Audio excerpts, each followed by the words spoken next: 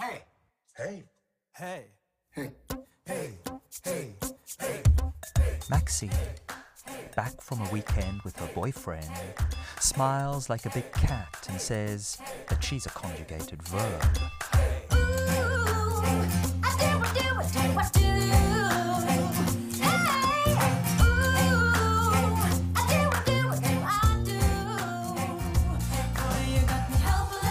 She's been doing the direct object with a second-person pronoun named Phil.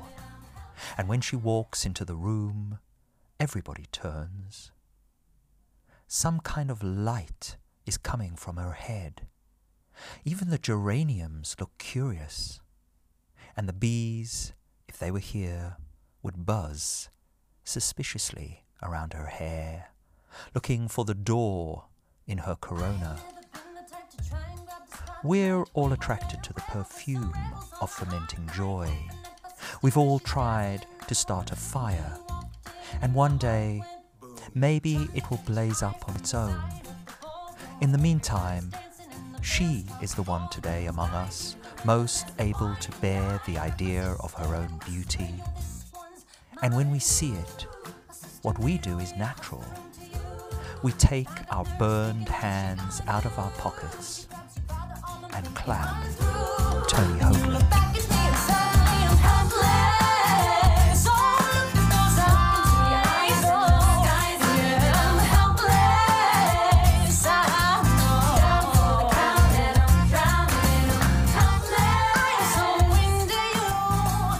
So this is my new koan, my existential life riddle. Not what is the sound of one hand clapping, but rather, what is the sound of two burned hands clapping? Does it maybe sound like this? You know, just the fingertips lightly percussing? Or something else? No palm action for these paws, hands burnt over a span of life or by or through eros, which is, as you probably know by now, a particularly inflammatory energy in the best and worst sense of that word. Eros. What a fierce mofo, and rarely, in my experience, rarely fair in the kind of relating it offers us through words and gestures, facial expressions, and in non-COVID times, the solace and sensual singe of physical touch. Yeah, I know this sounds weird, but it's actually just the last sound amplified. That's all it is.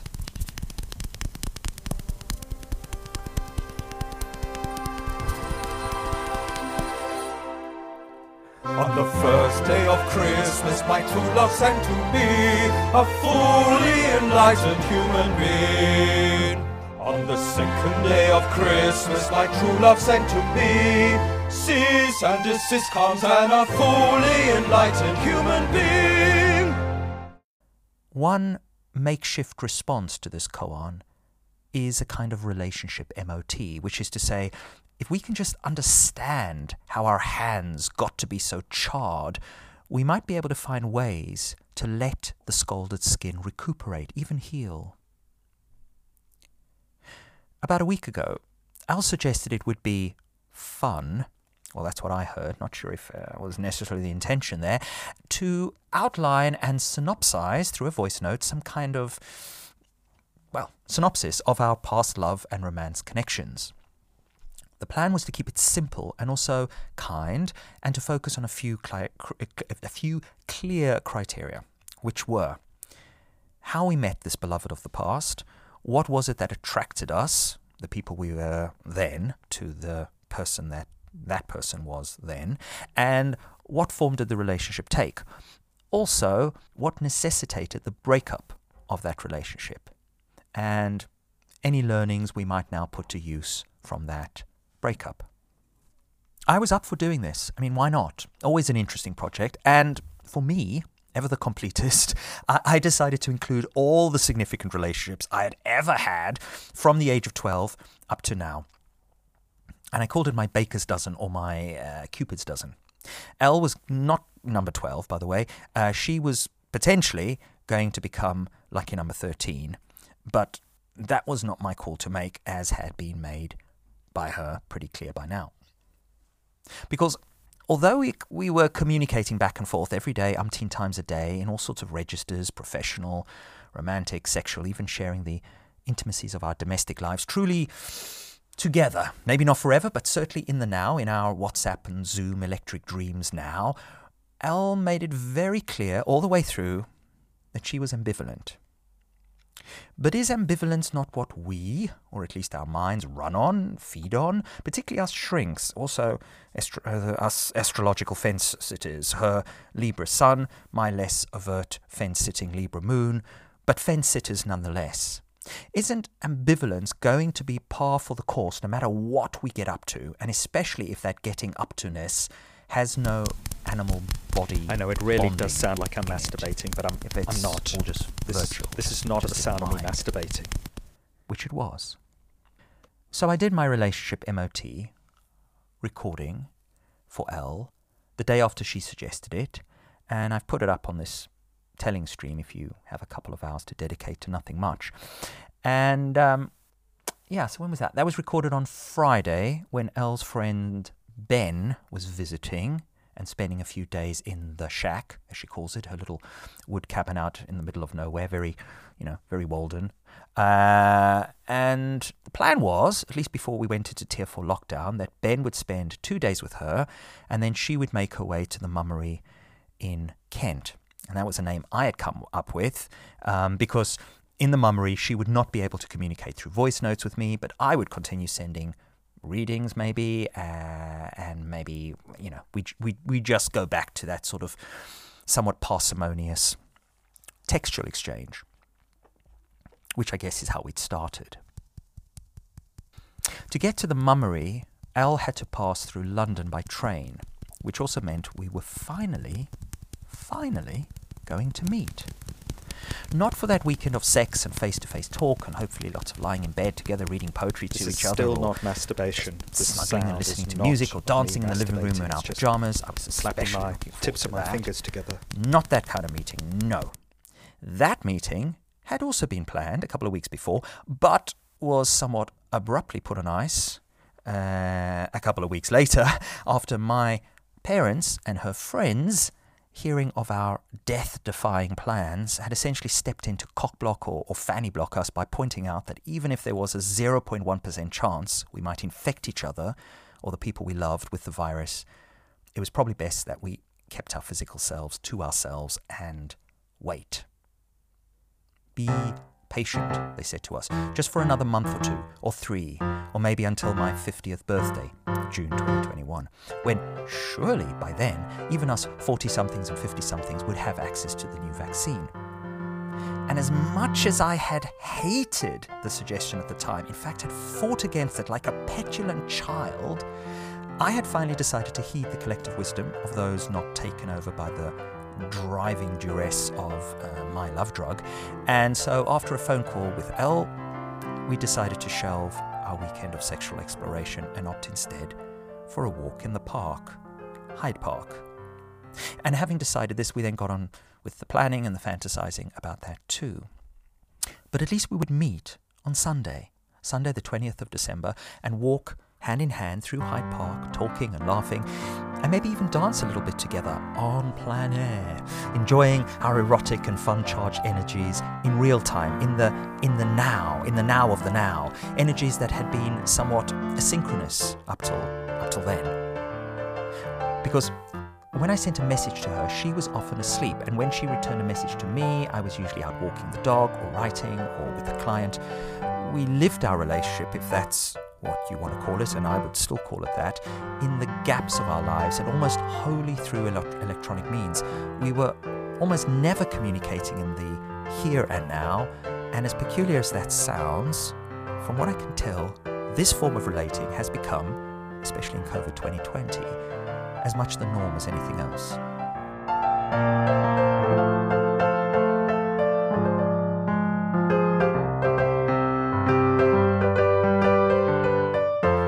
So there we were, the two of us, living quite similar lives, but alone in our distant worlds, 96 miles apart, and it could have been 960 or 9,600 miles as far as I was concerned. In fact, I would often look at the dotted blue line stretching from my door to hers on Google Maps, 32 hours to walk it via the A40, 9 hours, 20 minutes on the national cycle route, 2.5 hours by train, the same by car, though neither of us drive. And when I looked at and reflected on the quasi-impossible logistics of a meeting, I would often sigh deeply and somewhat self-pityingly, a bit like this, clicking between the various options, each of them totally unfeasible, but fantastically, as in fantasy, imminent too. If we could just practice patience. Patience. So on Friday, when Al was off for the day with Ben, and I was really missing her morning messages, we'd got into the habit, you see, of doing these morning voice notes before each of us got on with the day, and then maybe something, well, in fact, always something more immersive and absorbing in the evenings. I sat down and recorded the length and breadth of my so-called love life. I'm not an especially patient person. I don't know if you can tell. In fact, when I heard Uncle Kaveh in an interview with Maybe Gray talking with reference to his own long-distance virtual relationship with a new love, talking about the necessity to seize the sexy day, even if that day felt as if it might be out of reach, I sent Uncle C's voice to Elle, sent it to her, in fact, on the Friday night, as much to say, is this not us? To a T. For we'd both found ourselves dittoing these kinds of sentiments many, many times in the weeks preceding. It's just maddening to wait, and you don't want to wait in life. You want to just be in your bliss now, whatever that bliss is, and find bliss in the present, and in the present's limitations.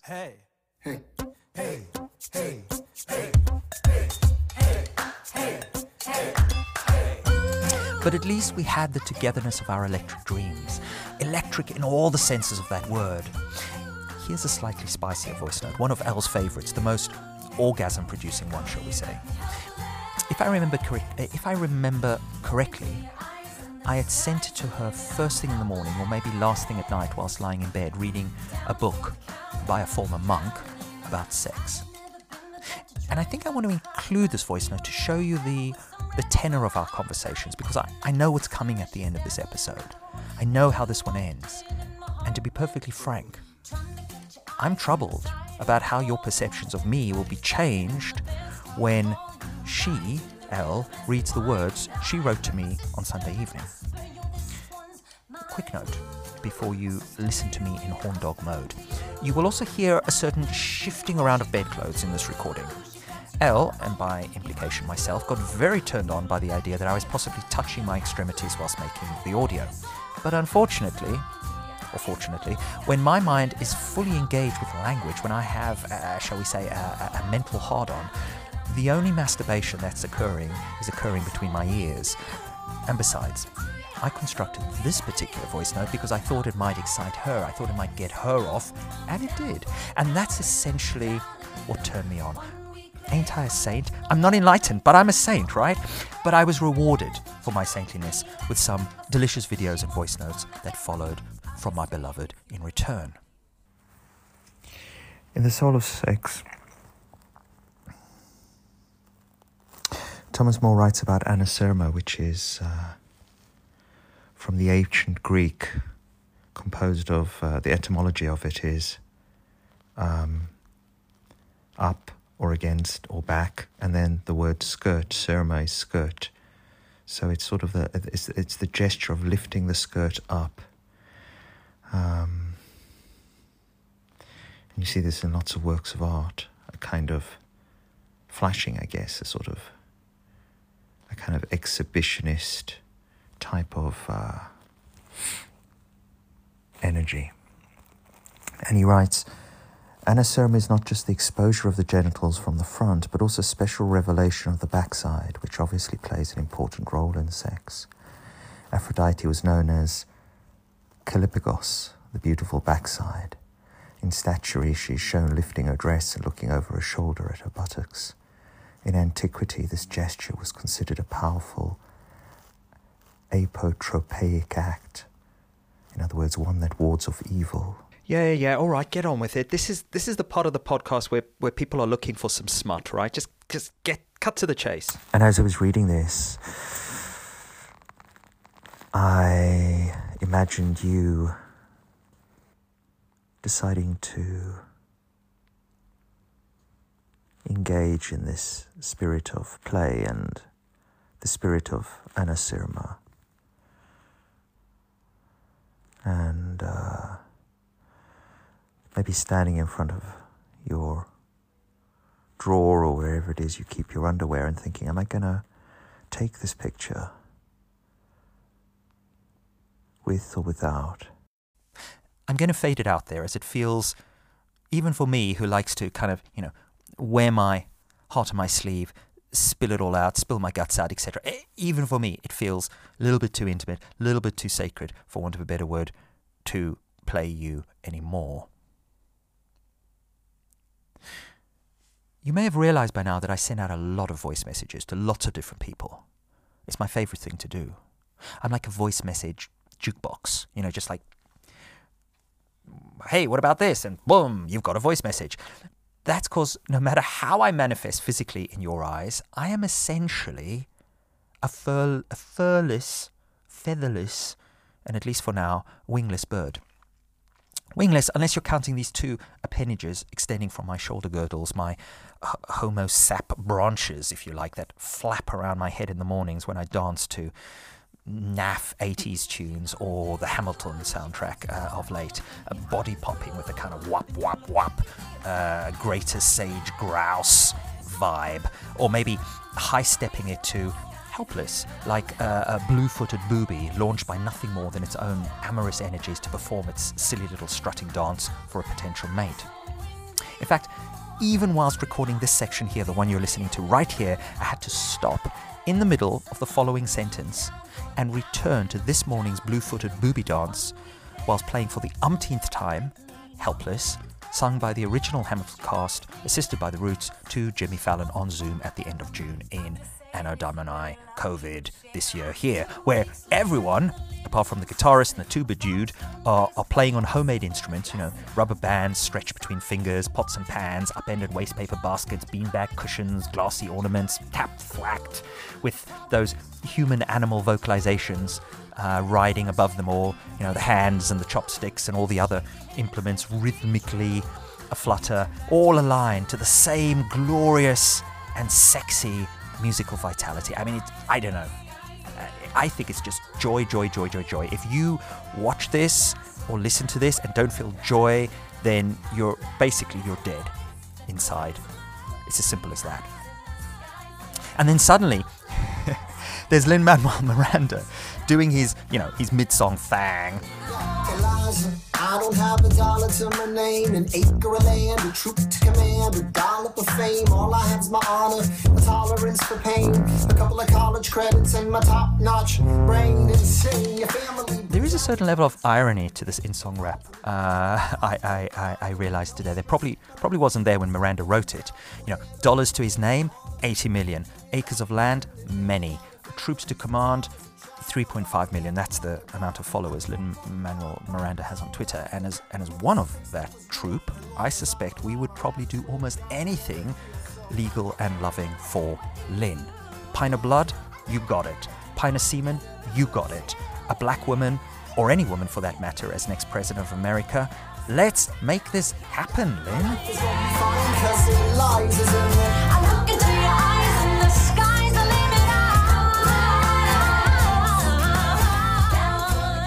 While I'm loving Lin, can I also just say that I so relate to that couple of college credits and my top-notch brain pickup line. I mean, I wouldn't go so far as to say top-notch, but I'm pretty sure it's the best thing about me. In the Eros Stakes, my idea-serrated brain, if you like, is most definitely the chief sexual ornament I have. And by sexual ornament, I'm talking Charles Darwin, Descent of Man, Aesthetic Evolution by Mate Choice. Thank you, Richard Prum, whose book, The Evolution of Beauty, is one I've got on Audible at the moment. And of course, the most crucial social decision that birds make is whom to mate with. Birds use their preferences for particular plumages, colors, songs, and displays to choose their mates. The result is the evolution of sexual ornaments. And birds have a lot of them. Scientifically speaking, sexual beauty encompasses all of the observable features that are desirable in a mate. Over millions of years and among thousands of avian species, mate choice has resulted in an explosive diversity of sexual beauty in birds. Ornaments are distinct in function from other parts of the body. They do not function solely in ecological or physiological interactions with the physical world. Rather, sexual ornaments function in interactions with observers, through the way in which sensory perceptions and cognitive evaluations by other individual organisms create a subjective experience in those organisms. For me, it's very simple. I just like to sing. End of. I like to sing too. This is me belting out Tom Waits' Dirt in the Ground on my spin bike in the freezing greenhouse this morning. And here's the morning chant I do every day for about 50 minutes or so before taking Max for a walk. Stay present. Let go. And enjoy. Enjoy. Enjoy. Enjoy today, this day. Soon it all will end. There will be no more for you to endure.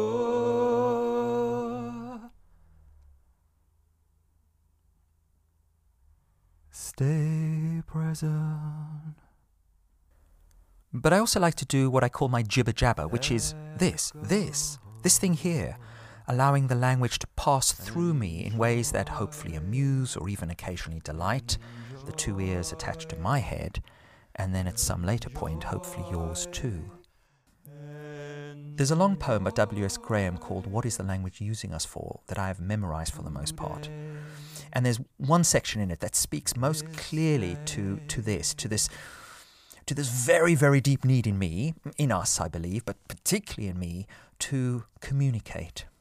To communicate what it means to be alive, for me, because that's all I know, from the inside out anyway, in the simple hope that you too will recognize what it means to be alive for you, and maybe even feel more alive for it. Here's a recital whilst hanging out with some feathered friends in the garden. What is the language using us for? It uses us all, and in its dark of dark actions, selections differ.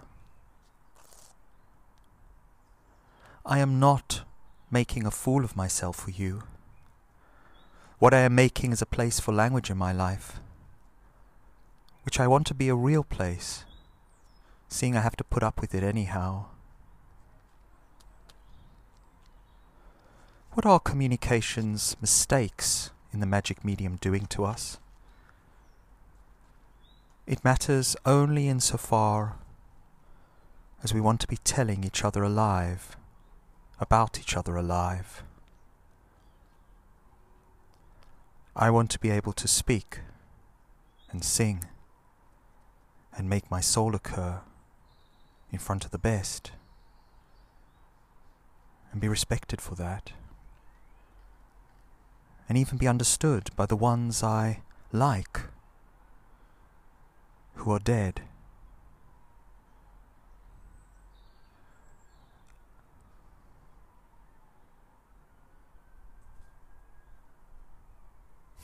Sirens, there's always sirens.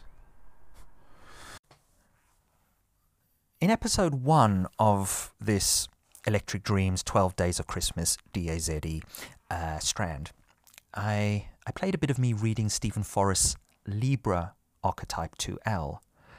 I also, after drinking my Lavazza and eating my biscuits, I also read the Gemini profile. And I felt, in fact, we both felt, that they were so identifiable in terms of what we recognize as our essential souls, if you like, that they could have been written by someone who had known us ever since we had bawled our way into this world. In fact, here is that person for me, my 72-year-old mother, reading, at my request, bless her, some bits of the Gemini section which she most relates to. Right, so I'm not going to go in any order, but I'm going to pick out the things that I find. Okay. The twins are in the world to gather experience, to let the miracle of life work directly on their hearts. There's no room in them for complacency, for dogmatic opinions that shield them from chaos and mystery.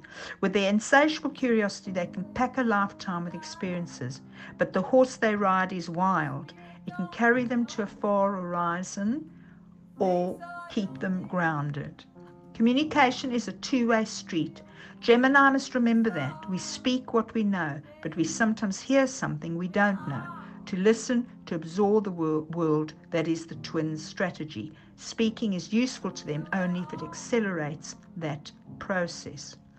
Curiosity, that is the ultimate Geminian resource. A sense of the world's wonder. A childlike appreciation of each dewdrop, each teardrop, each unprecedented flake of snow. Without that, the twins are nothing but chatter. And without overflapping my wings and excessive shaking of my dark blue booby feet, I have been of the impression that Eliza was quite into the sufficiently notched brain and its ability to produce sexy voice notes. But, I mean, who's to know? Particularly at this point, who's to know if someone is just blowing or has just been blowing hot air up one's egoic butthole? Lovers, as we know, swim in a sea of compliments. That's how they create their own little alcove for two, the couple bubble, that insular love space, that metaphysical chamber which hopefully also leads to the bedchamber at some point. For example, here are some of the compliments we had been swimming in over the last month, voiced by the series on our phones. Your voice makes me wet. Even if you were just reading the phone book, there would still be this instant want you inside me gush from the bottom section of my lady bits. It's fantastic. It's like this blissful fire coursing all through my body and keeping my cock at some sort of state of ever-ready alertness. I've basically just lain around all weekend in the shack, apart from your bike ride, thinking about you and imagining us together getting up to all sorts. I'm drained from the amount of self-pleasuring I've needed to do. So, all good, until it's not. Because even as this was proceeding at a deliciously frenetic pace, we both knew that the mummery was coming up. In fact, here's me talking about it a few days ago in the last non-episode, you know, the telling about the telling that was still to be told.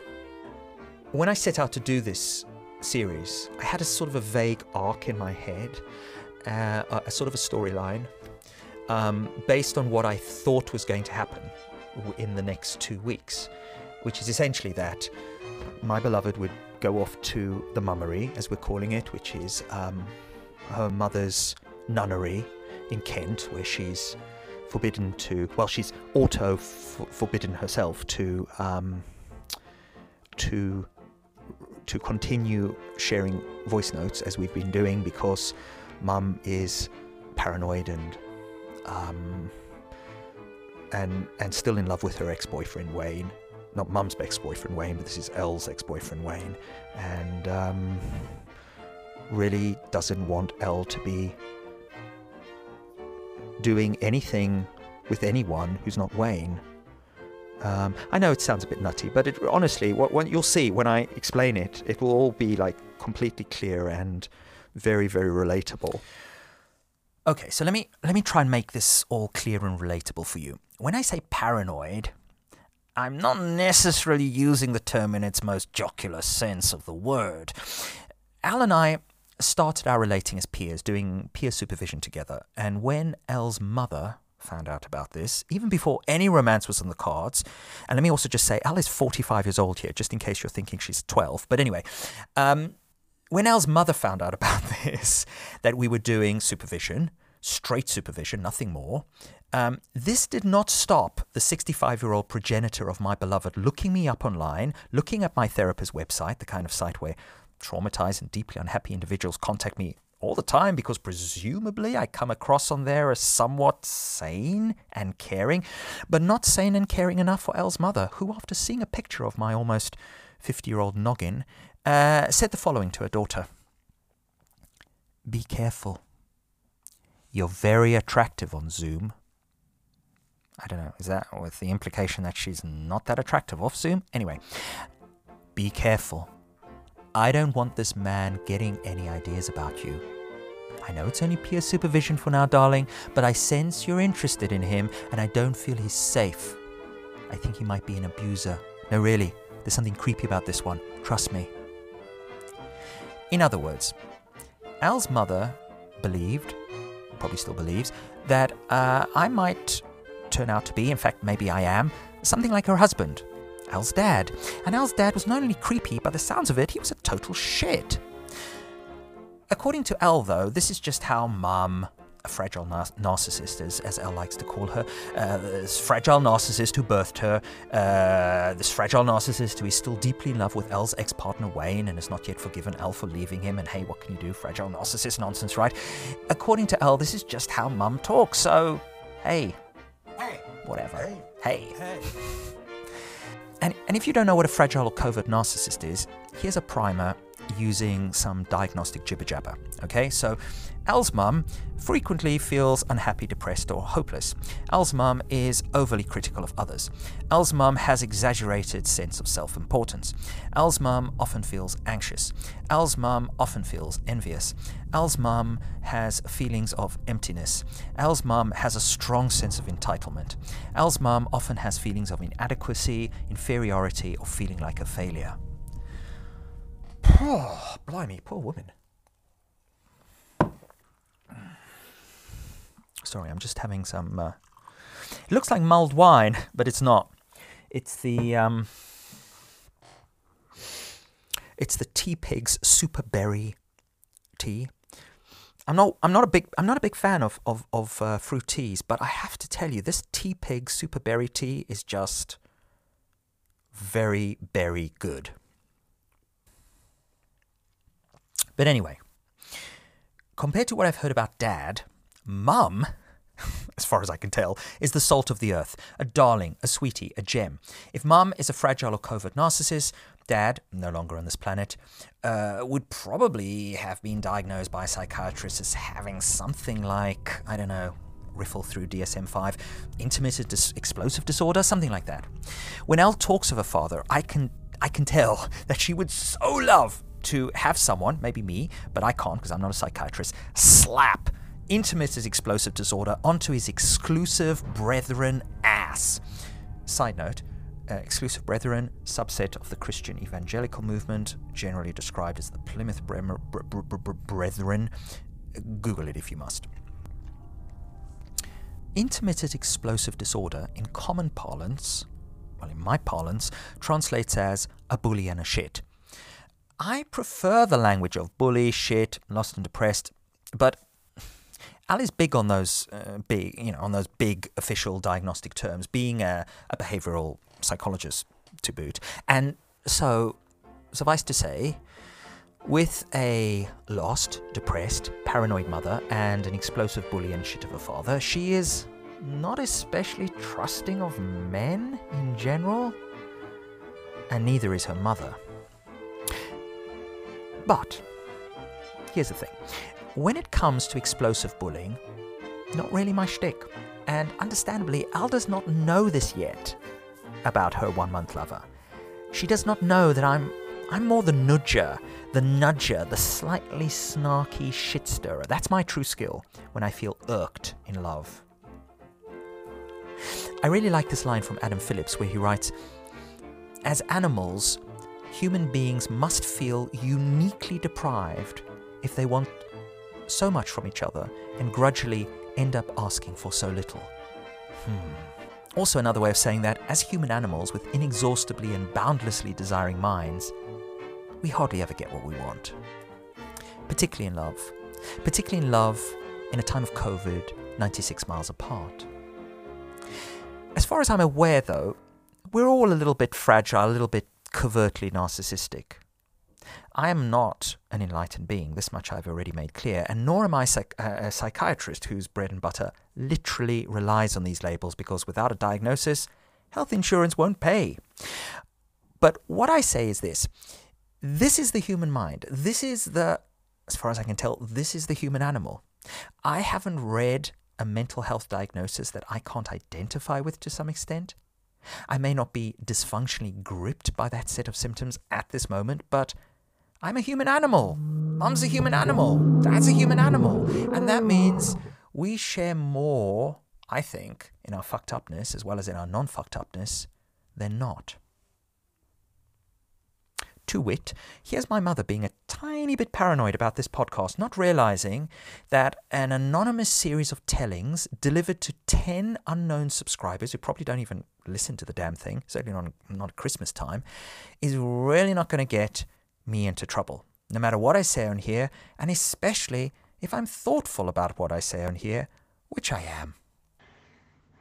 I was just wondering whether you should actually be naming and in your podcasts, every time you say, I think to myself, maybe you shouldn't actually be naming them.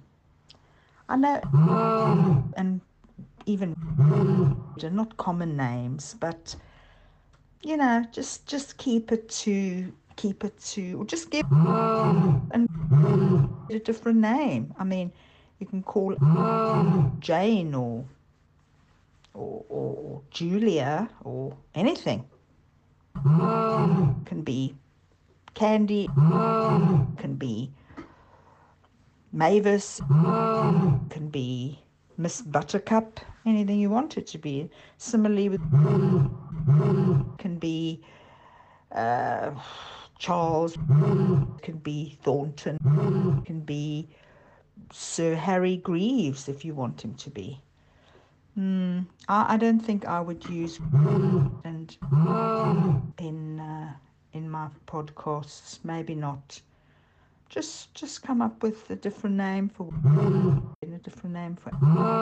especially if you mention them together, or just say him and her or whatever you want to call them. Okay, bye. I think I mentioned a tiff. Here it is. I'll try not to bore you with it. Lovers' tiffs are just the most fucking boring things in the world to anyone else but the people concerned, because they're basically just the ways in which, were we not controlled by language, we might go something like this.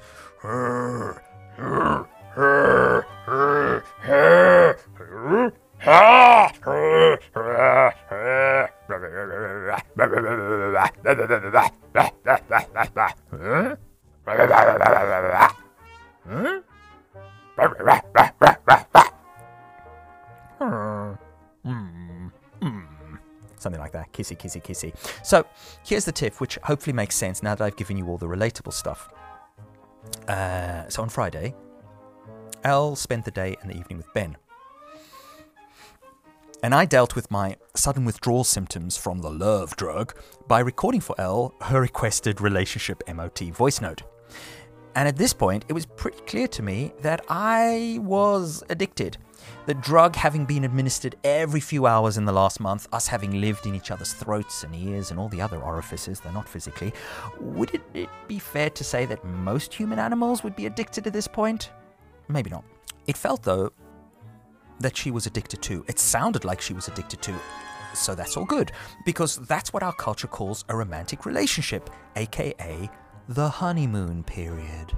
So, to attenuate my addictive cravings for contact with Elle, I sat down and did a rundown of my past relationships, which I now suspect that suggestion had not necessarily come from a place of, ooh, fun game, yeah, but rather wanting to check out for herself, or maybe for her mother, God forbid, whether I might not simply be a younger and slightly more Jewish version of her father, the shit, the, what's it called, intermittent explosive disorder guy.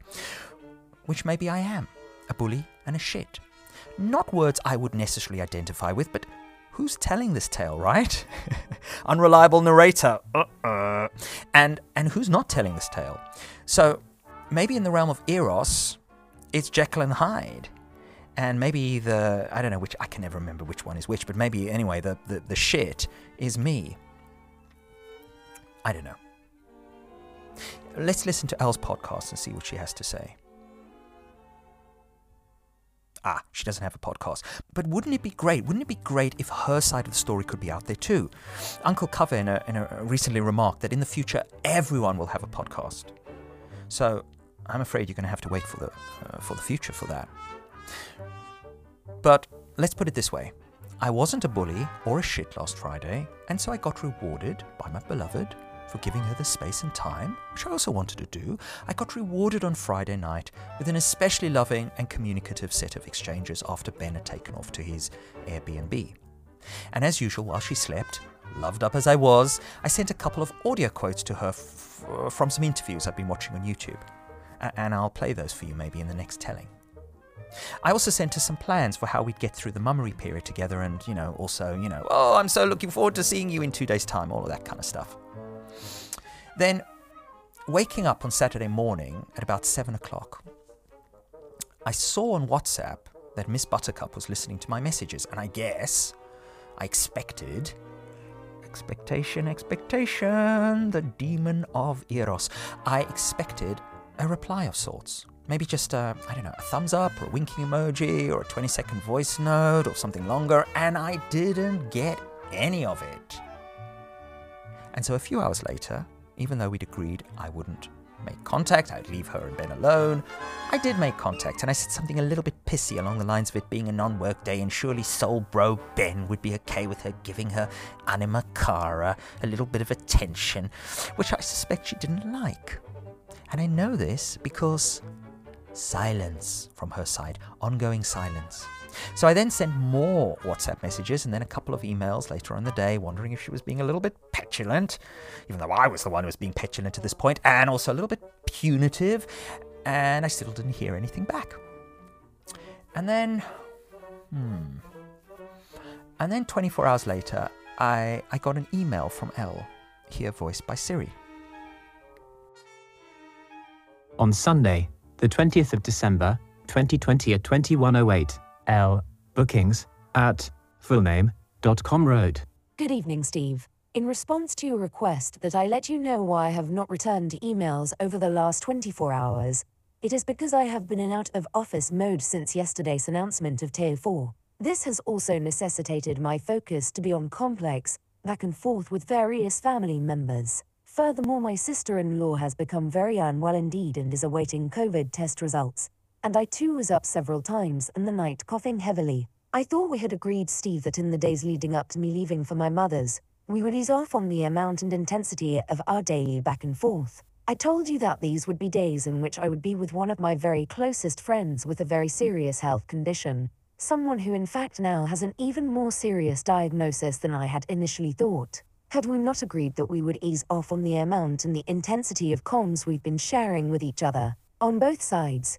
You have failed to follow this mutual agreement, and persisted in WhatsApping me video clips to comment on yesterday whilst I was with Ben. I did respond to your message later on in the day, even though we had agreed that I needed to give all my time to Ben. But that appears to have been insufficient for you, Steve. You also know, because we have discussed this a number of times, that this is the first Christmas my mother will be spending without my father, and that last Christmas was on his hospital ward. And given the recent suicide of my brother's very close friend, I fail to understand how in the weekend before Christmas, with Tier 4 lockdown announced, you would persist in sending me a number of communications which you knew I would have no time to respond to. I had made it very, very explicit to you all along that I had been out of my previous partnership for only a short space of time and so very much needed to prioritize peace for my nervous system, particularly in view of my previous ME and CFS relapses in response to stress, and so was definitely not looking to date.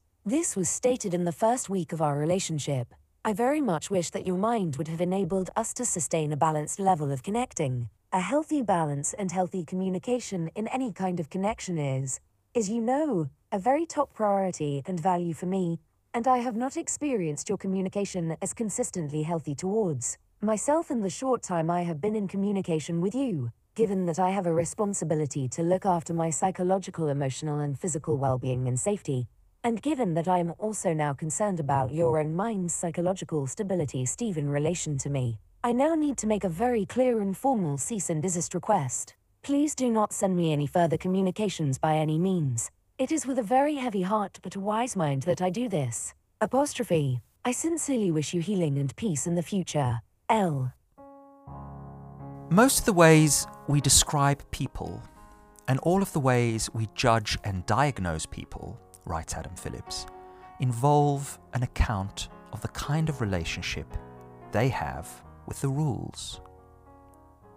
And yet, the first love stories that taught us how to love, such as Romeo and Juliet, are more about risk than complacency, about the ways in which desire takes people out of themselves and into a new life that feels like more life than any they have ever had before. The sanity lost in the madness of love is the sanity of knowing who one is. Our aliveness, our excitement about life, is thus depleted by the need never to endanger ourselves. Puberty, which no one ever recovers from any more than they recover from sexuality that ushers it in, is everyone's first experience of a sentient madness. Sanity is a story told by the survivors. Sanity, if it comes at all, comes afterwards. End of quote.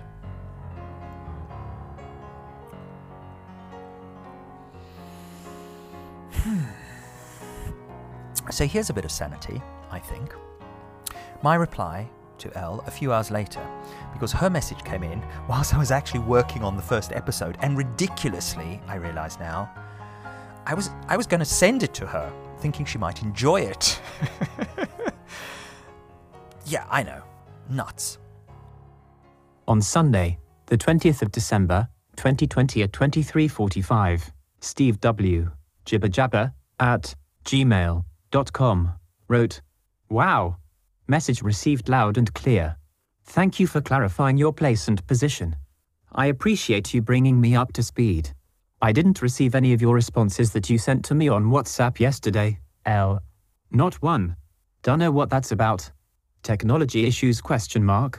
Hence the flurry of flustered and anxious emails in the interim. Oh well, that's neither here nor there at this point. Steve." Hey. Hey. Hey. Hey. Hey. Hey. Hey. Romantic moment. After seeing the nature documentary, we walked down Canyon Road onto the plaza of art galleries and high-end clothing stores, where the orange trees are fragrant in the summer night and the pink adobe walls glow flesh-like in the dark. It is just our second date, and we sit down on a bench, not looking at each other, holding hands, and if I were a bull penguin right now, I would lean over and vomit softly into the mouth of my beloved. And if I were a peacock, I'd flex my gluteal muscles to erect and spread the quills on my Cinemax tail. And if she were a female walking stick bug, she might insert her hypodermic proboscis delicately into my neck and inject me with a rich hormonal sedative before attaching her egg sac to my thoracic undercarriage. And if I were a young chimpanzee, I would break off a nearby tree limb and smash all the windows in the plaza jewelry stores. And if she were a Brazilian leopard frog, she would wrap her impressive tongue 3 times around my right thigh and pummel me lightly against the surface of our pond. And I would know her feelings were sincere. Instead, we sit a while in silence until she remarks that in the relative context of tortoises and iguanas, human males seem to be actually rather expressive. And I say that female crocodiles really don't receive enough credit for their gentleness. Then she suggests that it is time for us to go to get some ice cream cones and eat them.